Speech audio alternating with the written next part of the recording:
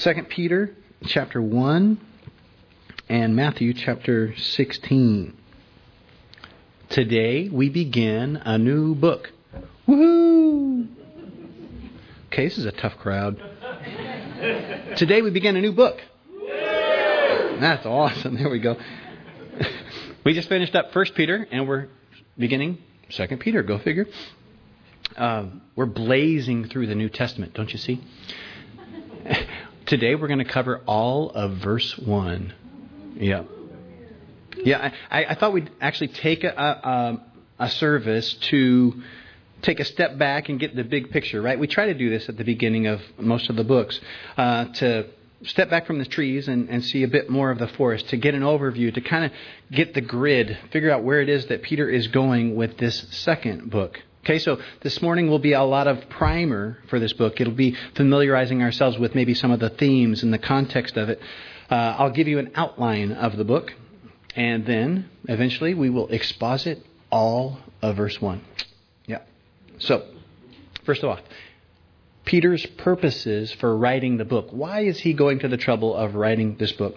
Well, the first thing that we probably should mention is this. This is Peter's farewell. This is the last communique that we have from him. Look at chapter 1, verse 13, and you'll see it. He says, "Yes, I think it is right, as long as I am in this tent, to stir you up by reminding you, knowing that shortly I must put off my tent, just as our Lord Jesus Christ showed me." It says that our Lord Jesus Christ showed me. Do you remember when that happened? John 21.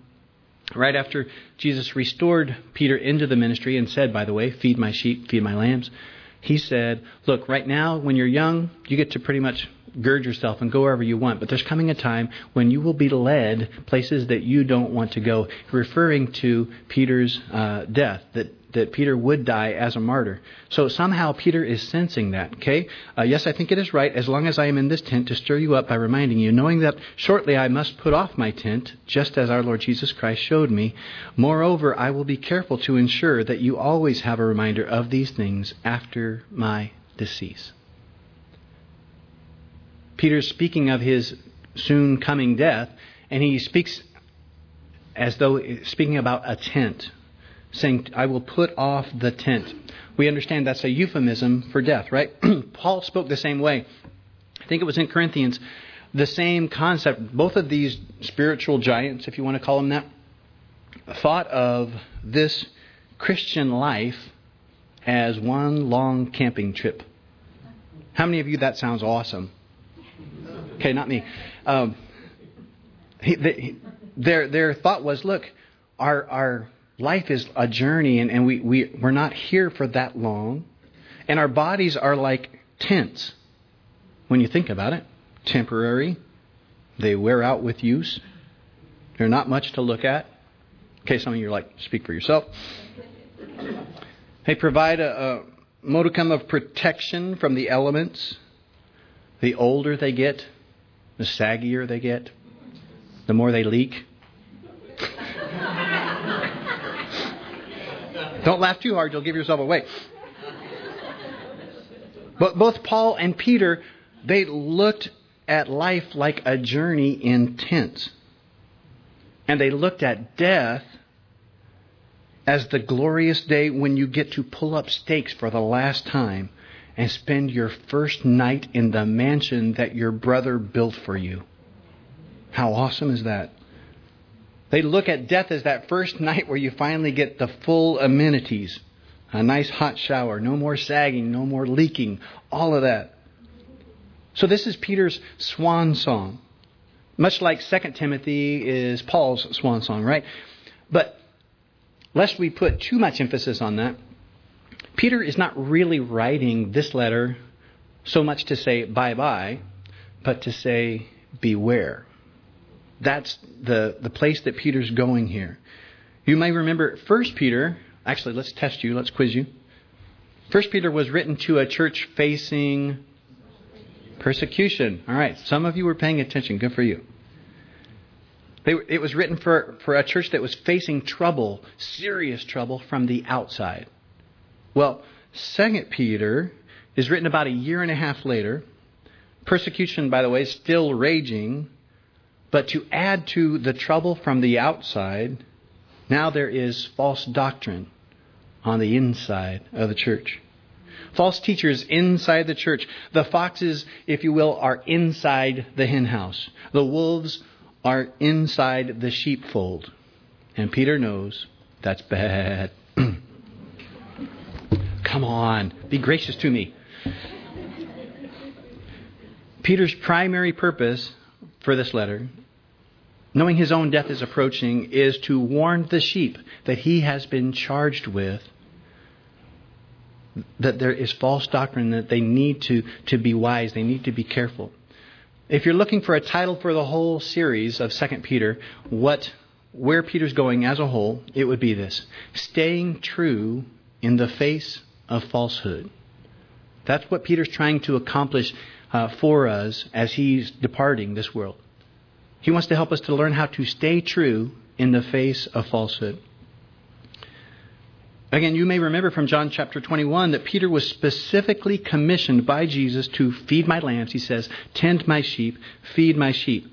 So now, Peter, the under shepherd, is now giving his last instructions to the flock. And he says, look, there are some wolves in wool coats among you. He says, I want you to understand exactly what they mean when they say, we'd like to have you over for dinner. He says, I want to make sure that your eyes are open about these things. If you're looking for an outline for the letter, I've got one for you. I think it's actually pretty easy to see, and oddly enough, it actually follows the chapters fairly easily, which is not always the case. If Peter's message, if the overarching message is staying true in the face of falsehood, I think we see him accomplish this in three ways in the 3 chapters. You ready? Chapter 1, he reminds us of some things. He reminds us of some things in chapter 1.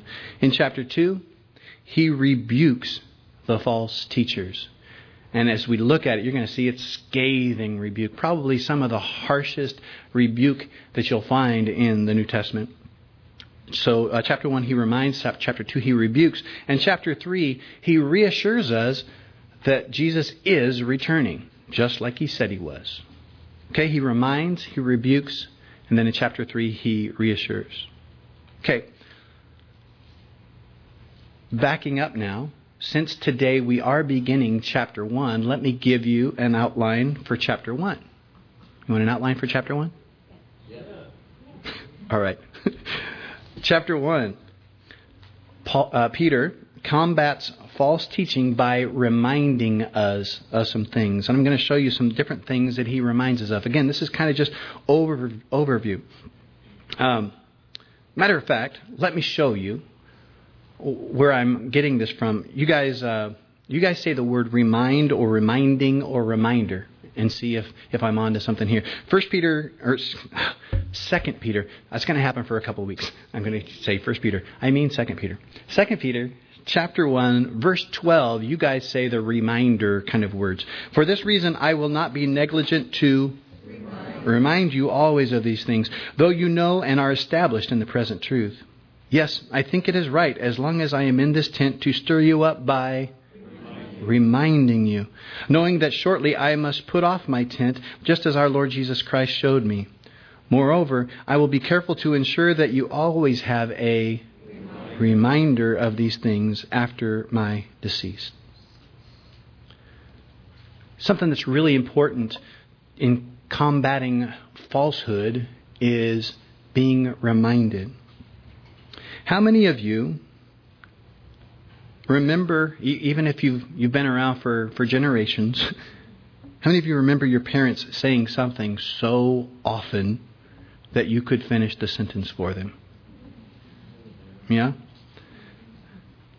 In my house, it went like this. My dad would say, do you know how much this would cost you in a restaurant?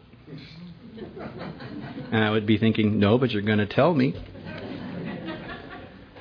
That thing that they say over and over and over again, so much that you can finish the sentence for them. Somebody brought up a great point in the break and said, you know what? Jingles work that way, the same way, right? You get that song in your head and you can't get it out, right? And it keeps that information fresh in your mind, whether you like it or not. Right? When you're a kid and you hear that, you're like, oh, Dad, I get it. It seems frustrating, right? But listen, there is no better friend of learning than repetition. No better friend of learning than repetition. Let me repeat that. There is no better friend of learning than repetition. As a matter of fact, again, the reason that you remember what your parents said this many years later is because it was repeatedly drilled into your noggin. I used to feel bad about, as a preacher, used to feel bad about repeating a concept or an illustration. I don't anymore. I get it. If it works for Peter, an apostle, I think I'll subscribe to the same philosophy. Matter of fact, when you think about it, the Gospels, 4 different accounts of the same story, and much of it is what? Repeated. That's because, have I said this yet? There's no better friend of learning than repetition. Repetition is not your enemy. It is the friend of learning. As Peter's tent then is about to fold up, he wants his lessons to live on. And one of the ways he does that is by all of chapter 1, he is constantly reminding us of the truth. Now, quickly, let me show you this outline of chapter 1 as it appears to me. This is how 2 Peter chapter 1 breaks down, how it unfolds over the next 2 years as we cover it. Verses 1 through 4, Peter is going to remind us of our riches in Christ. If you were to look there, you see he's talking about reminding us of how rich we are in Christ Jesus. And this is really important because, I don't know if you're aware of it, but the way false religions, the way false teachers work, the way cults work, they work from the premise that you are somehow impoverished. That you just don't have everything that you need. That they approach you like this, well, bless your heart, you just don't have the same insights that we do. So if you just stick with us, we'll guide you along the path and we'll help you not be so impoverished. If you're just willing to unlearn the things that you know about the Bible, we'll enrich you. That's the way they operate. So Peter says in verses 1 through 4, I'm going to remind you how rich you already are in Christ. Okay, verses 5 to 11, Peter reminds us of our responsibility with those riches. If you just take a cursory glance, you'll see he says, look, I want you to add to your faith virtue, to virtue knowledge, to knowledge self-control, and he goes on and on. He says, look, it's not enough just to know that you're rich. He says one of the things that will help you to remain true, to stay true in the face of falsehood, is to grow in the grace and the knowledge of our Lord, right? To grow, to add to this precious faith that you have. The way I thought of illustrating that is, we've been talking lately, actually on Thursday we talked about how weeds, we used it as a kind of an illustration for the way worry happens. Worry is like weeds, right? It just pops up. You don't have to do much to have worry pop in your head. So we've been talking some about weeds, and I got to thinking, how many of you have, maybe I better not ask, if you have a really great lawn, if you have a St. Augustine lawn that's actually well watered and it's well taken care of and stuff, you don't have to worry that much about weeds because the lawn itself is so, you're like, really? That's what I hear because I wouldn't know. Because the lawn itself is so thick and rich that it actually helps cut out some of the weeds. Here's my point. It was probably a long way to go to get it. Weeds have a much harder time building up in grass that's growing healthy, right? So that's what he says. Look, not only realize that you're rich, but understand that you have a responsibility to continue to grow so that you can be true in the face of falsehood, okay? Look at verse 16 and 18, and we'll see that Peter reminds us of the reality of the gospel. Let me just read that to you. Verse 16, "For we did not follow cunningly devised fables when we made known to you the power and coming of our Lord Jesus Christ, but we were eyewitnesses of His majesty." This is Peter writing, the one who went up on the mountaintop and saw Jesus take off His humanity and show His divinity through, right? Verse 17, "For He received from God the Father honor and glory when such a voice came to Him from the excellent glory," same scene, "This is my beloved Son in whom I am well pleased. And we heard this voice which came from heaven when we were with Him on the holy mountain." Peter's point, one of the things he's going to probably beat into us so that we can stay true in the face of falsehood. Look, we're talking about a real thing, a real period of time where God became man and came and conquered death for us, and I saw it with my own eyes. That's another really important thing when you're facing falsehood, is to remember we're not talking about some helpful psychological mumbo-jumbo. We're talking about a real thing that really had hundreds of eyewitnesses. Paul talks about it in 1 Corinthians 15, says there was 500 witnesses that saw Him come back. And at the time he said you could check with many of them. So 16 to 18, Peter reminds us of the reality of the gospel. And then the last part of this chapter that we'll get to, again, within the next 2 years, I'm sure. Verses 19 to 21, Peter reminds us of the reliability of the Word. Verse 19, "And so we have the prophetic word confirmed, which you do well to heed as a light that shines in a dark place until the day dawns and the morning star rises in your hearts. Knowing this first, that no prophecy of Scripture is of any private interpretation, for prophecy never came by the will of man, but holy men of God spoke as they were moved by the Holy Spirit." Peter basically saying, look, no matter what guys tell you, some hotshot preacher comes and says, "Well, I know that, the Word says this, but it means something completely different." It's like, no, you stick to the Word because the Word is sure. Holy men of God spoke as they were moved by the Holy Spirit. The reliability of the Word. Okay, everybody got it? That's the grid, the big grid of the whole book, and then the little grid of chapter 1. So you guys ready to now dig into the text? To begin blazing through this book? Okay, here we go. 2 Peter chapter 1, verse 1. "Simon Peter, a bondservant and apostle of Jesus Christ, to those who have obtained like precious faith with us," that is the apostles, "by the righteousness of our God and Savior, Jesus Christ." First, let's just take a couple minutes here to remind ourselves the theme of the book. Reminding, right? Remind ourselves about this man, the author, Simon Peter, the first two words.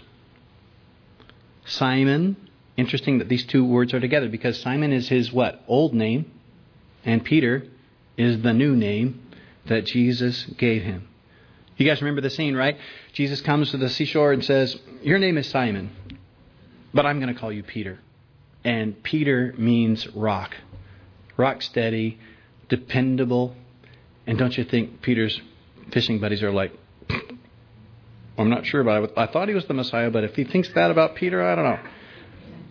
So he says, I'm calling you Rock, and I'm going to call you Rock Steady. These two names, Simon and Peter, juxtaposed for us in this very first two words. They should speak to us. They should remind us of what Jesus can do in a person. Spending time with the Lord, the Creator of the universe, what that can do in a person's life. Again, what we know about Simon, and we could truly, you know me, I could probably talk for 3 or 4 sermons about Simon and his old nature, right? Fickle, flighty, flaky, unsteady, unpredictable, a roller coaster trajectory through life. Matter of fact, let's do that. Let's remind you of one particular scene. Matthew 16. Matthew chapter 16. Remind you one more time of Simon. This is just one of many scenes where he put his foot in his mouth and he had the roller coaster trajectory. Matthew 16, verse 13. When Jesus came into the region of Caesarea Philippi, so he's got his disciples with him, he asked his disciples saying, who do men say that I, the Son of Man, am? So they said, well, some say John the Baptist, some Elijah, and others Jeremiah or one of the prophets. But Jesus says to them, but who do you say that I am? By the way, we'll just take a couple seconds to always point that out. That is the question that every person who breathes God's air has to answer. Who do you say that Jesus is? Is he just a great man, a miracle worker, or is he who he says he is, God with skin on? But who do you say that I am? And verse 16, Peter does an awesome job. Simon Peter answered and said, you are the Christ, the Son of the living God. Jesus answered and said to him, verse 17, blessed are you, Simon Bar-Jonah, for flesh and blood has not revealed this to you, but my Father who is in heaven has revealed this to you. This is a cause for celebration. Jesus is like, yeah, awesome. See, I knew I was right calling you Rock. And he goes on and he says, from now on, we're calling you Peter, Rock. And on this rock, that is your confession, the fact that you get it, that you understand that I am the Son of God, I'll build my whole kingdom. And he says, and I'll give you the keys to that kingdom, verse 19. So things are going pretty well for Peter right now, wouldn't you say? Okay, read on. Just give it a little time. Verse 21. From that time, Jesus began to show his disciples that he must go to Jerusalem and suffer many things from the elders and chief priests and scribes and be killed and be raised the third day. Then Peter took him aside and began to rebuke the Lord of the universe. Again, Peter coming up to Jesus, puts his arm around him. Hey, let me talk to you privately. You know, now that you've made me your vice president, I'm the chief operating officer. I just want to share with you some of the insights that I've learned in these last couple of verses. These last couple of minutes. Verse 22, Peter took him aside and began to rebuke him, saying, far be it from you, Lord. This shall not happen to you. Thinks he's doing a great thing. It's like, I'm not going to let this happen to you. Not on my watch.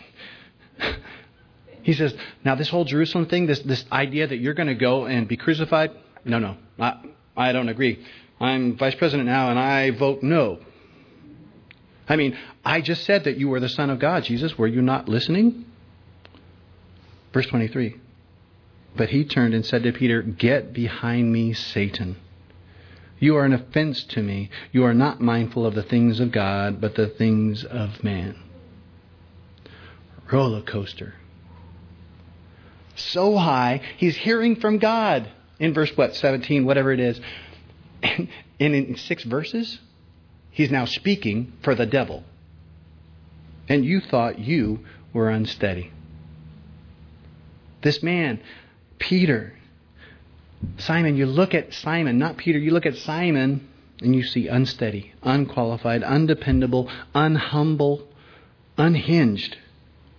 We said it last time. His motto, ready, fire, aim. But Jesus had changed him, changed his name. He says, look, I get it, you're Simon, but I'm calling you Peter. That's the name I'm calling you to. I want you to be rock. I want you to be dependable, solid. I'm praying for you, Peter, and I know this is going to turn out the way that I demand it to be. As Peter followed his Lord, you guys know the rest of the story, hopefully, that he grew into his name. Right? He became, I think if you asked the people, especially at this last writing, if you asked all the people around him, they're like, well, he's less and less like Simon, and he's more and more like Peter every day. Now, hold that thought. The fact that there's Simon and Peter's acutely aware of both things, but that he is now so much more like Peter than he was like Simon. Can you hold that thought for me? Okay? We'll go back now to our text, 2 Peter chapter 1. Verse 1 says, Simon Peter, a bondservant and apostle of Jesus Christ. Now watch this. To those who have obtained like precious faith with us. Believe it or not, I think this is my third outline in one message. I got one more outline for you if you want. I have an outline, believe it or not, for this one verse. I don't even know if I've ever done that before. Got an outline for one verse. Here it is. If you're taking notes. Number 1, you are included. I'll explain that in a minute. Number 2, you're included if He's imputed His righteousness for you. Number 3, we're going to talk about the new you. And number 4, we want to talk about your new view. All right, hopefully this will make sense. Notice, verse 1 again. Simon Peter, a bondservant and apostle of Jesus Christ, to those who have obtained, notice this, like precious faith. That phrase, like precious, is isotomos, and it's a compound word, and listen to what it means. Equally precious, equally expensive, equally honored. The word obtained there, do you see that word? It's the same word they would use to cast lots. It's where a seemingly random situation, God's will prevails to cast lots. Right? If we were, on a pirate ship and we were going to cast lots to see who had to walk the plank, right? You would go, oh, I guess I'm the one that God picked. Okay? Now follow me here. You have obtained, he's writing this to us, and he says, you have obtained like precious faith. Here's where I'm going. How many of you would be honest and say that sometimes you get a little jealous of Peter and Paul and the guys in the Bible? Like they hit the spiritual lotto, right? It's like you're thinking, well, yeah, okay, I get it. Peter was a fisherman, kind of a nobody just like me. I get it that he was unsteady and that he was undependable and he was unreliable and he was a roller coaster just like I am. But come on, he hit the spiritual lotto. He got to spend 3 full years with the Lord Jesus in person. If you've ever thought that way, do you notice in this verse? This says that you have obtained by lot, seemingly random, the same exact precious, expensive, extravagant faith that Peter has. Do you see it? The verse says then, if you'll follow me, the verse says that you drew out of the lotto that happens through all of history, the straw that you drew is the exact same length as Peter's. That he has no advantage over you. The straw that you drew is exactly the same size as the one that Peter drew. Verse 1, Simon Peter, a bondservant and apostle of Jesus Christ, to those who have seemingly randomly obtained this awesome, super expensive faith. Y'all, this is huge to me. We are at no disadvantage to Peter or Paul, any of these folks that we read about. The word precious again means expensive. Have you thought about the fact that Jesus paid the same price for your salvation that he did for Peter's? And have you thought about the positive flip side that this means for you? This means absolutely any change that he made in Peter, he is willing and able and wants to make in you. Every time you look at Simon Peter and he put his foot in his mouth, right? And you go, yep, that's me. I'm like Simon. Every time you do that, every time you say to yourself, well, I'm so Simon, please remember that Simon isn't Simon anymore. He's Simon Peter. Every time you tell yourself, well, I'm just Simon and there's no hope for me. No. You are Peter. That means Jesus has called you by name. He's given you a new name. He's given you a new nature. And he is working in you that thing which only he can do. You say, I'm unsteady. Jesus says, be rock steady. So the first thing I kind of want you to know from just this verse is this. You are included in the same precious faith, the same awesome power. We're going to see that in the next time. That the same awesome power that's available to Peter is available to you. You hit the lotto. You are in the club. Except I need to make one small, actually it's pretty huge, adjustment to that. You're only included if He has imputed to you His righteousness. It goes on, verse 1. Simon Peter, a bondservant and apostle of Jesus Christ, to those who have obtained like precious faith with us, and here's how it happened, by the righteousness of our God and Savior, Jesus Christ. By the way, just as an aside, hope I don't lose you, but just as an aside, the Greek grammar here, the way that the sentence is worked out, it's very, very clear. Anyone who knew what they were talking about in Greek, I don't, but I understand this is true, is that those last few words, God and Savior Jesus Christ, that Peter's talking about the one and the same person. It's all one word. In other words, it's one phrase, one concept. Our God and Savior, He's both. Jesus Christ. A clear indicator of the deity of Jesus Christ. But back to Peter's main point here.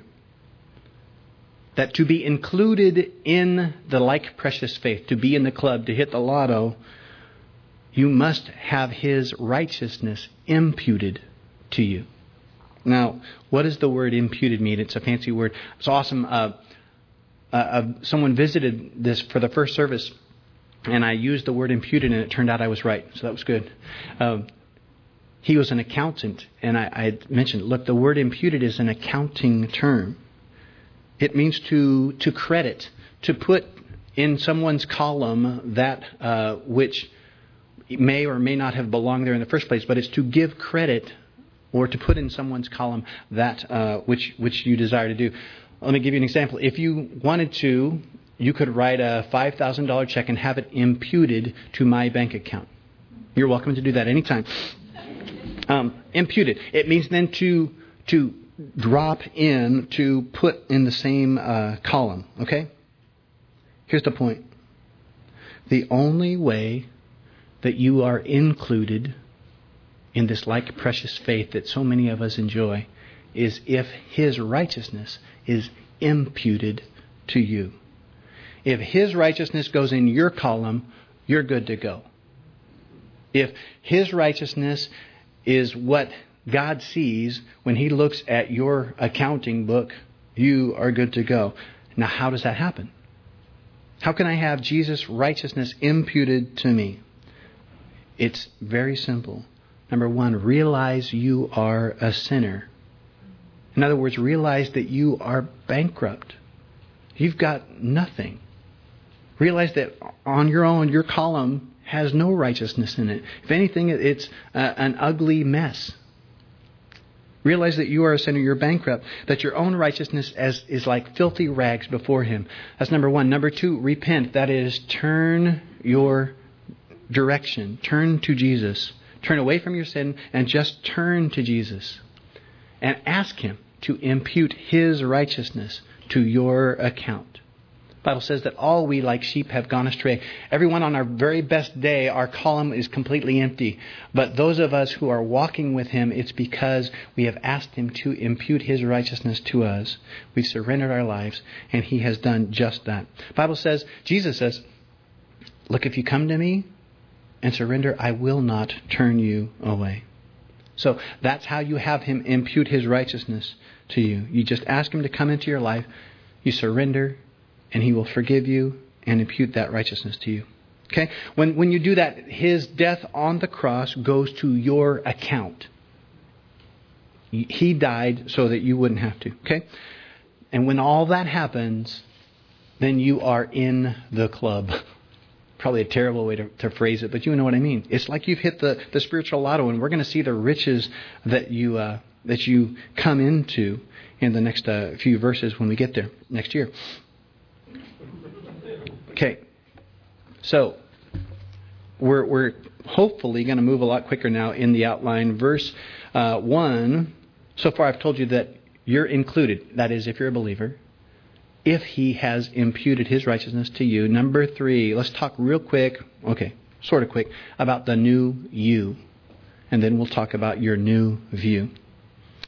Look at it. Let's back up. Verse 1. Simon Peter. We've talked about that some, right? These two words, Simon and Peter. Simon's the old guy. Peter's the new guy. We know, maybe even some of you are bored with the stories about Peter's transformation because they're so well documented, right? We know that he wasn't worthy. We know he was not humble. We know he was not steady, not dependable, all of those things. Here's the point that I'm hoping you're getting from all of this meshed together is this. If you are a believer, you have obtained like precious faith with Him. So as we start to move into application, here's my question for you. How do you look at those first two words of this book, Simon, Peter? Do you look at him as an outsider, saying, well, he was a loser and God made him a winner. Good for him. Or do you look at them as Peter intends for you to look at them as a fellow transformee? Because that's what Peter's saying here. Look, I got nothing special. I didn't hit any lotto compared to you. When you look at the word Simon, Peter, this week, your application is this. Ask yourself, if he can do that with Simon and turn him into Peter, why not with me? Let me make it sting a little more. That's what I'm good at. I wonder how many people in the room have given up on the new you.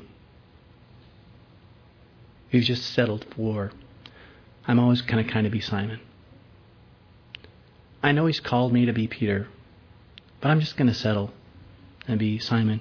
I mean, I tried for a few years, tried for a while, but I don't know, it's too hard. I'm just going to be Simon. I hope that's as convicting as it is to me. If that's you, I want you to remember a couple things. Y'all, it took Peter a long time too.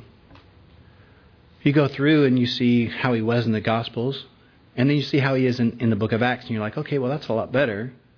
And then you read Paul's letters, and you find out that Paul had to rebuke Peter to his face because of some stupid stuff that he did.